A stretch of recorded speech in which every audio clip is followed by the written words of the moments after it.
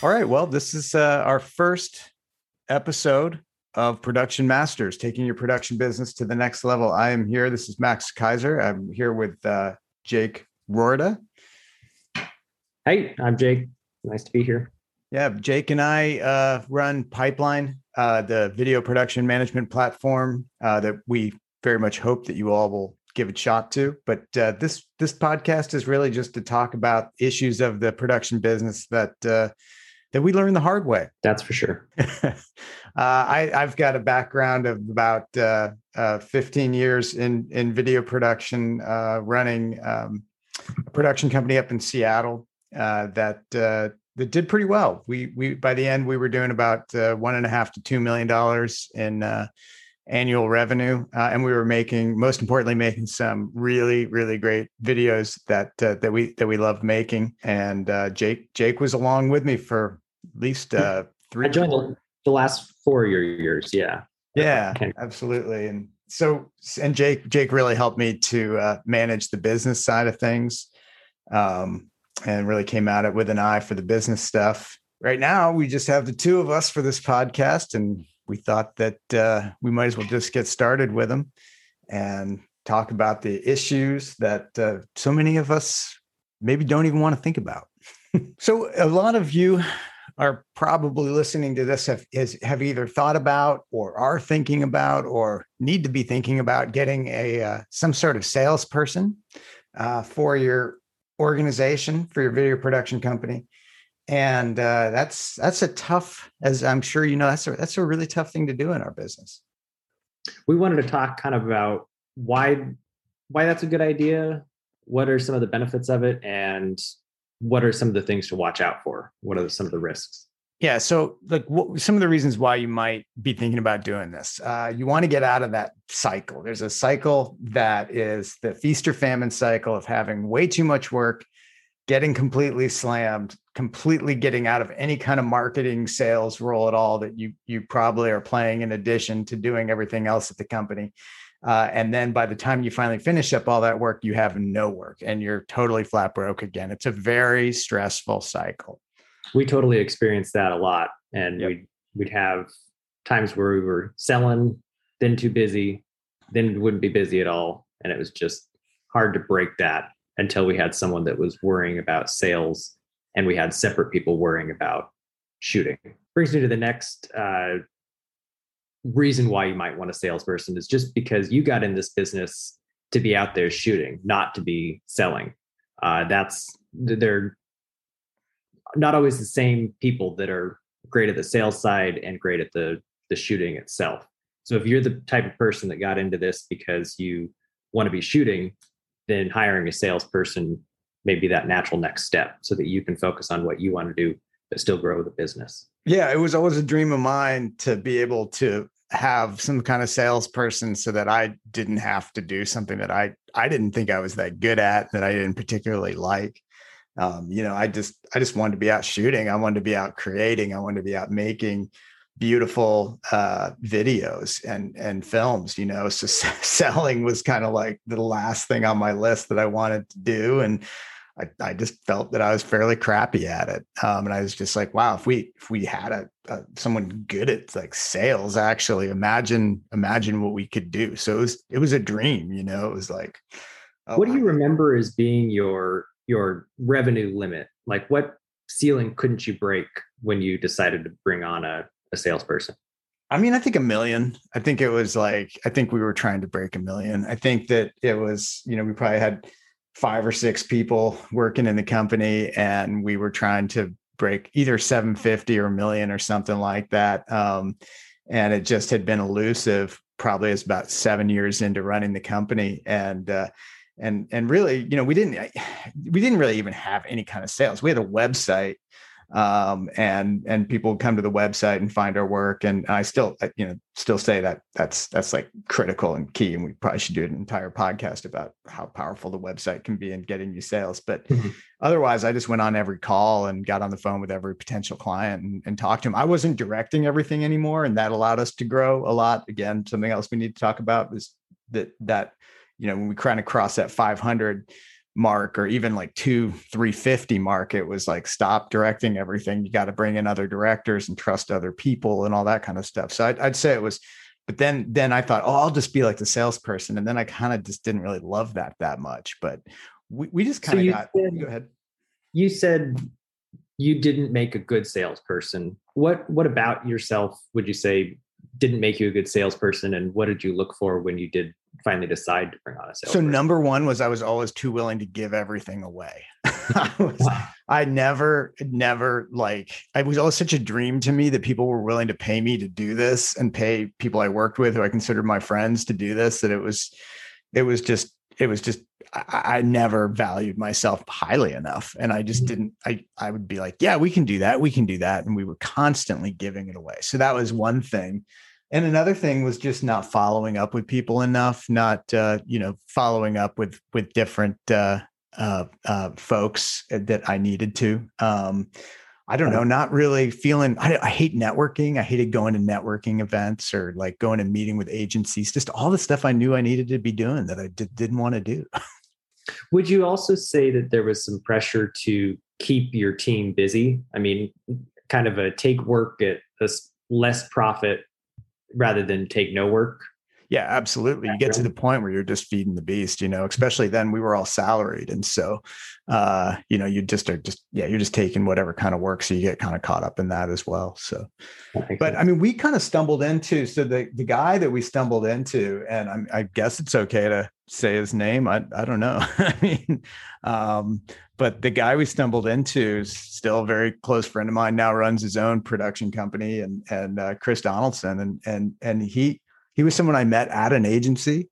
And then when he left that agency, he just was like, hey, can I just come over and kind of consult with you? And I was kind of taken aback. I was like, I don't know. This guy was so like good at talking to people, and he was kind of very gregarious, and we weren't even really talking about sales. He was just sort of interested in what we were doing, and he loved video just like the rest of us. And he had some background in doing it for agency. But he wound up just getting a desk in our office and just sort of working with us for like months for very, very little pay. I don't know if we paid him anything. I think he just sort of joined in and was just interested in the process. And I think he had 2 young girls at home, and he was kind of happy to get out of the house occasionally too. So we gave him a place to do that. But it was a very it was a very slow toe in the water situation. And he certainly, I don't think he even started as like sales. He was just sort of someone who was like, I might know some people that might want to do a video, and that's kind of how it began, and that Chris just went on to be like insanely successful for us, outselling me, by quite a bit, and really opening up just tons of doors for our company, and taking it to the next level on every front. So he really wasn't a sales person. He was a guy that loved video. He was an agency guy. He was an agency guy. He was from agency. There's a big local agency in our town, and he was there and had moved up here to be part of that agency. And then it just didn't work out between him and the folks there, because Chris is a really gregarious, one of a kind of guy, and the company was kind of a very uptight agency. And so he kind of found a home with us, and we were all kind of cowboys, and he wasn't a salesperson. He was just an agency guy, but he just was really good at talking to the client. He was really good at talking to the client, and he loved the vision of making incredible videos for folks. And that's what we were doing. He really fell in love with the vision that we had at Handcrank for the kind of videos we were making. And he loved the guys. He loved going on shoots. He just loved everything about it. And he just sort of dived in and made the most of it. And then initially, the first 6 months, I think his sales were just pitiful, like nothing almost. He just could not close a deal to save his life, One thing I remember about Chris, and to continue on that point, I definitely, when I came along, he was selling big time. So that must have just been the first 6 months. But one thing I remember about him, as maybe this was because he came from the agency side, was he was always caring about what the client needed and solving the client's problem. Yeah. And he didn't care, or not to say he didn't care, but he wasn't worrying so much about what was happening inside the company with what producers on what shoot, Right. that kind of thing. Right. Yeah. His focus was, what's the problem that the client has and how am I solving that? Absolutely. I mean, and I think that came from agency, right? Like, and it was just, you're right. And he wasn't worried about like what kind of camera he was going to be shooting on, or, he wasn't worried about, I mean, he wanted to make beautiful videos, but he kind of left that up to the directors. But, it was more about like, what does the client really need? And he would just stay uber focused on the client in that regard. But he also, and I can't repeat this enough, like it was just his genuine love for making these videos for the clients, which I think is what made him really successful for us, and then made him really successful when he, went on and started his own company after we sold Hand Crank. So I mean, it was also, I think, key is like he just was really smart from the beginning, saying, "I don't call me a sales guy," because people just go running from a salesperson. And he was like, call me an executive. I'm an executive producer. And so we did. That's what we called him. And that's what he did. And it wound up actually being what he was. He actually wound up, being very, very involved in the creative of these films that were being made, sometimes writing the scripts, sometimes directing, so he really was, it wasn't a fake, name to call him an executive producer and not a sales guy, but it was critical, right? Because the client wants to think they're talking to the person that's going to be making their film. They do not want to talk to a salesperson. And that was something, that I don't think I learned until later when we tried, replicating, what we just were like, when we wanted to grow to the next level, we wanted to go past 2 million. We're like, let's get another salesperson, but this time let's get like a real sales pro. And that just totally failed. 100% did not work at all. We got this woman who was very good at selling things, had a really strong sales background, knew all the sales, information. She loved selling things, but she just didn't know video. She didn't understand the product. She was never really going to be a director herself. And we put, nearly a year into trying to work it out with her, and we just could not. She basically had like maybe $5,000 or $10,000 worth of sales the entire time she was there. So it sounds to me like, to sum up, what you want to look for in a salesperson, in our experience, is someone who's high level in making the video, but is involved in making the video, who's coming at it from a client problem solving side, and don't look for, and especially don't call them a salesperson. Yeah. Like, don't even worry about like looking at their resume and, oh, what's your sales experience? Like, it doesn't matter. They could have sold like 1 million printers, and it will never have anything to do with what they're going to be able to do for selling your video. Like, if I were to do it again, I'd be looking at it and saying like, what videos do you love? And honestly, go look in agencies, because it's not hard to find people at agencies that are really unhappy because agencies can be really uptight places with just a lot of layers of sort of bureaucracy. And it's not hard to find a person at an agency, particularly one that loves video, that wants a lot more freedom and a lot more latitude. And I hate to say it, but production companies have a lot more freedom and latitude than agencies do. We just always did, because we weren't as beholden to trying to like make all of the client happy all of the time. We had to come in with our own angle and our own kind of thing that we were trying to make for them to even give us any reason for being. So I think that when you find someone that kind of has a little bit of a renegade spirit, kind of, but just loves the work. Obviously, they have to be a real hard worker and everything, but that's the main thing. And like, unfortunately, sales experience just matters for nothing. That's what I would say is like, just get that type of person. And then you get into the question of like, okay, how are you going to pay this person? And I think that is, also a very tricky thing to do. And that's why you need to basically have a certain level of income in the company already, a certain level of profit in the company already, before you can even really start thinking about bringing the salesperson on. Because it's going to cost you a little bit in the beginning, then you're not going to get anything back on it for quite a while. So as you mentioned before, there's that run up period, that runway to get started. Yeah. Probably 6 months. And you're going to need that cash cushion in your company. You're going to need the rest of your company supporting Yep. things in order to cover whatever you're paying that person. Yep. And I would add that you need to be at a point where the company is running itself in some way, that you can spend your time helping that new salesperson with your runway, as opposed to. I mean, that would be ideal, but we were a long way from that when Chris started working with us, for sure. I mean, he was a lot of a self-starter, and I think that has to happen too. They kind of find their own way of doing things. Like Chris really defined his own ways of doing things. I just didn't have the experience to really mentor him at all. So, I mean, honestly, for most folks out there listening to this, I think that it'll probably wind up in the same position, because you might be around 500,000, 700,000 when you can start affording this. And unless you go in some kind of partnership, which you definitely could do, I'd say that could work too, if you're at a much lower level, but you're like, okay, he's willing to, you're just going to share profits and just be in a partnership from the beginning of ownership of the company, and the profits totally could work. But I'm just saying, like, if you're a sole owner and you like it that way, then you just have to be ready, because you're just not going to get anyone to work just for commission in the beginning, because they'll quit, because they just won't make enough money in this marketplace. Particularly, it's so easy for folks to get a job.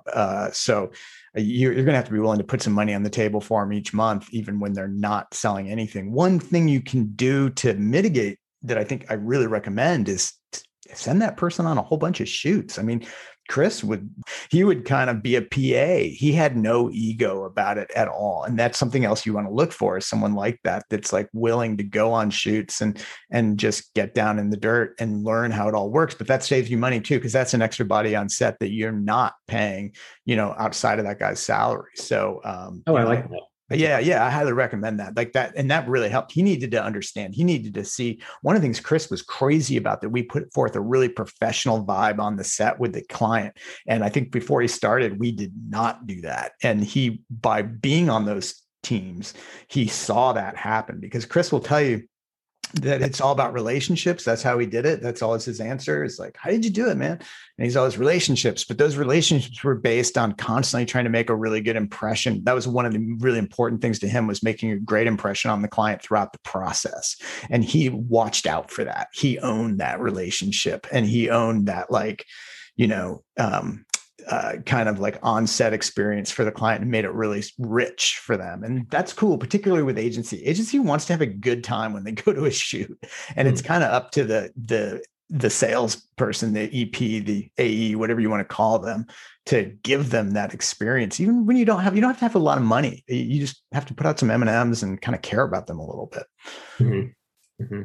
Okay. They're always worried about caring for someone else. Show that you're caring for them. Exactly. Yeah. It makes a big difference. And I think that, like, just in general, that they know that someone's looking out for them. And he was really good about being that point person. And that's how he made those relationships. And he would go visit them, and he would, he was so good at beating the street down in Seattle. Everyone thought he owned the company, not me. And I was fine with that. But like, it was just because he was just really on it and happy to meet with folks and do all that kind of stuff. And I mean, like I said, it was just a really great relationship. But I think that folks can copy that just by looking for that kind of person that is gregarious, loves film, willing to get down in the dirt, obviously willing to be flexible on pay, because you just got to have that. And then I think later on pay, you can definitely work out, we worked out some over time. They were kind of complicated in the beginning, the pay structure that we used. I think it was like he would get 15% of everything new that he brought in.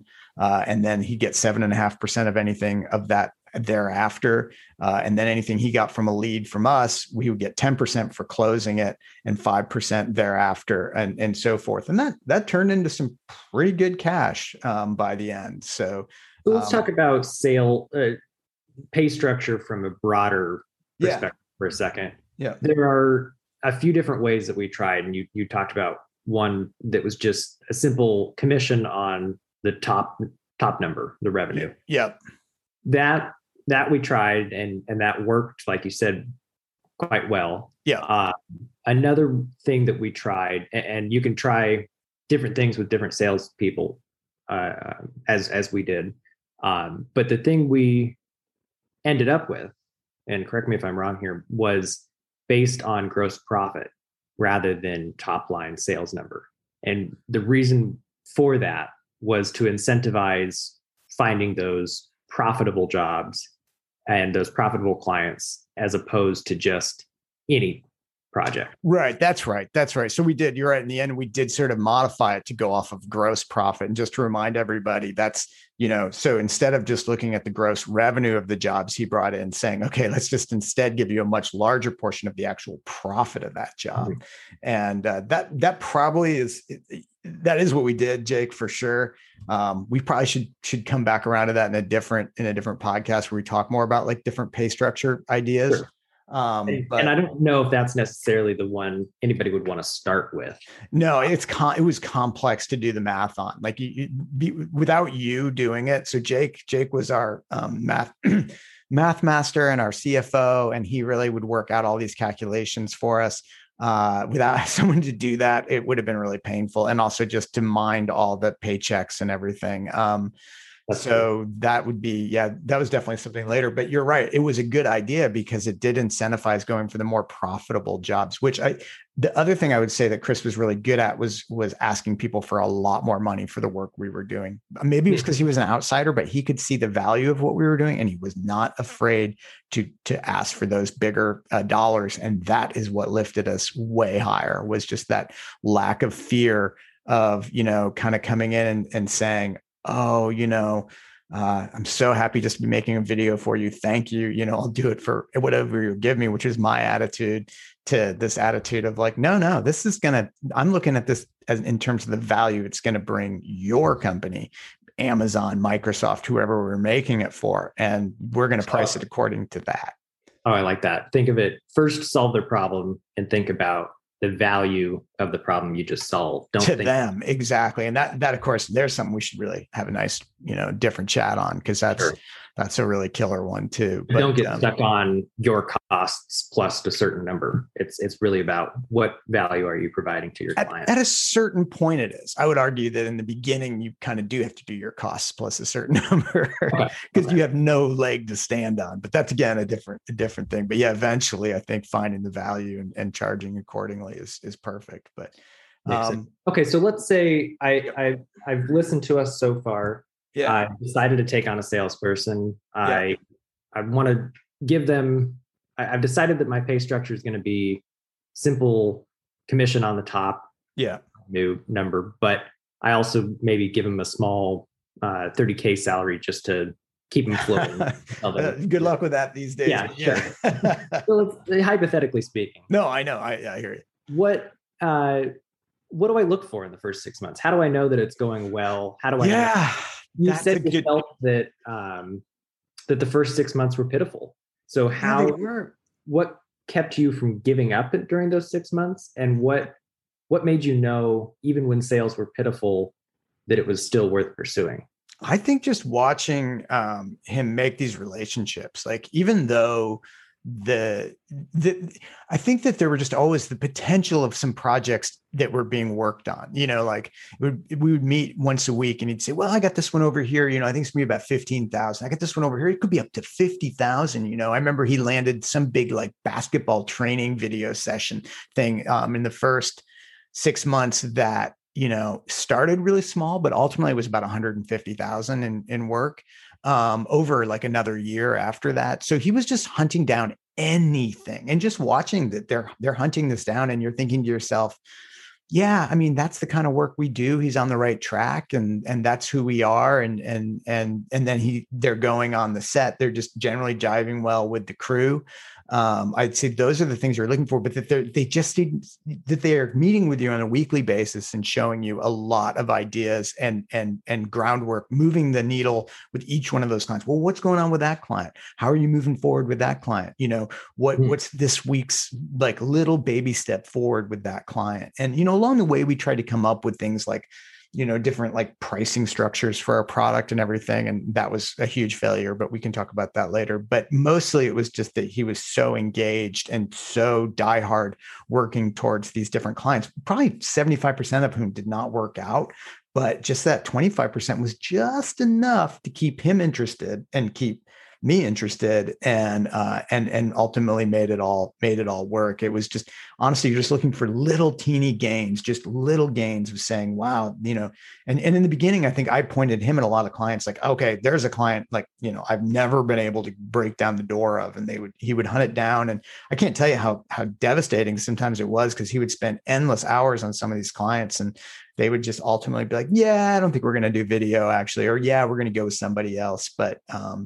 But sometimes he would just get that little thing. So I think it's just being really, really ready to wait, but not waiting like meeting every week at least with them, having to have that sales meeting once a week where you just look at all the potentials, look at all the, you should have a number for each one of those jobs. Oh, we think that's 15. We think that's 10. We think that's 12. And it's good to know what you think your profit on those might be too, but that might not come along till later. But just that you feel like that needle is moving and that group of potentials is growing. And if it's not growing, and if it's just stagnant and there's no, what were the conversations you had with them this week, that kind of thing. If none of that's happening, let it go, get it out. They might be a great person. They probably are, but I wish we would have let go of that other person just way, way earlier for her sake and ours. Cause we just kept on trolling along, doing training, learn our product. No, that's there's not that much training to do, quite honestly. There just isn't. It's just, you just dive in and get people stoked about making videos. Mm-hmm. So you got to have that self-starter. You do. Self-motivated. It's that knows and loves video. It's not rocket science, man. I mean, it's not like selling a printer where you're like, I got to learn all the features. I got to learn like why this is going to save them so much money and all that kind of stuff. Selling video is like totally, totally, totally different. You have to get under the hood of the company you're selling to, look around and figure out where you're going to inject value from the kind of video you could create for them, and then sell them on that vision. And it takes understanding what a video can do for somebody, and it takes loving that process yourself, because you're selling them on the enthusiasm you have for it. Mm-hmm. I mean, that's why I was any good at it at all, because at least I had tons of enthusiasm. But like that would be the trick. Get rid of it within 2 months if it's not working, and you'll know. You will know. But when you find that right person, it's going to be awesome. I mean, that's you basically have to do that to move forward, to cross that million. You're just not going to be able to get the kind of work that you want, I don't think, unless you have that. And I mean, he brought in Zulily, we did a national for them for $250,000. He brought in Driscoll's, who we did tons of huge projects for, Capital One. I mean, I'm talking like this can work. So don't be afraid. That's kind of a nice thing to end on is, what does that company look like after this person has started? Is your revenue, what are the goals of that company? Is it that your revenue has doubled? Is it that you're getting better work with larger clients? Is it that, what are your goals? How do you know? I think getting better work with larger clients always has to trump everything else, because that'll keep the esprit de corps high in the company, and the money will follow. Obviously, after that, you're really watching your profit on those jobs. But better work with larger clients is going to naturally lead to bigger dollars for those shoots. And then you just have to watch that goddamn profit. And that's a whole different thing we should talk about doing big shoots and how you can make no money on them.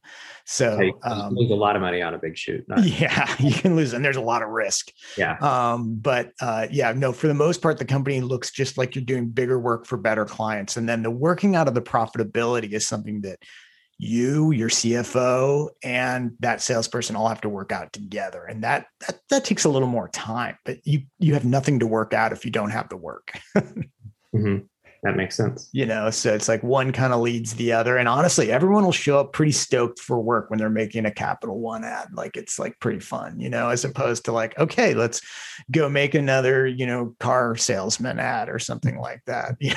Then it's kind of a drag and you're just like, oh, it was fun like 5 years ago, but I'm kind of over that now. So the bigger jobs, the better work gets everyone stoked, gets everyone happy, and is just a lot more exciting all around. And eventually, we'll teach you on these podcasts how to actually make any money from those. So I think we've had some great brainstorming ideas on salespeople, how to find them, what they should look like, and we've also come up with some great ideas for future podcasts where we could just dive in on one of those individual things that we cover. And we look forward to having guests on this podcast. If you're listening to this podcast and you're someone that runs a production company and you got some ideas, give us a holler and we will, talk about having you on the show, because we are looking for more folks to have on the show. We just want to expand the conversation about business in video production on this podcast and hopefully teach folks things. And of course, we very much hope you'll try our software, which we've put everything in our lives into to make work. We put everything we learned over 15 years, both Jake and I, into. And we really hope that you'll give it a shot, at videopipeline.io. And, there's a free trial there. We do really encourage you to do a demo with us. We can walk you through it. It's got a lot of features and it doesn't hurt to have someone walk you through it. But awesome. Well, thank you everybody for listening. Yeah, thank you. Thanks everybody. Thanks, Jake. That was fun. And we will see you next time. See you next time.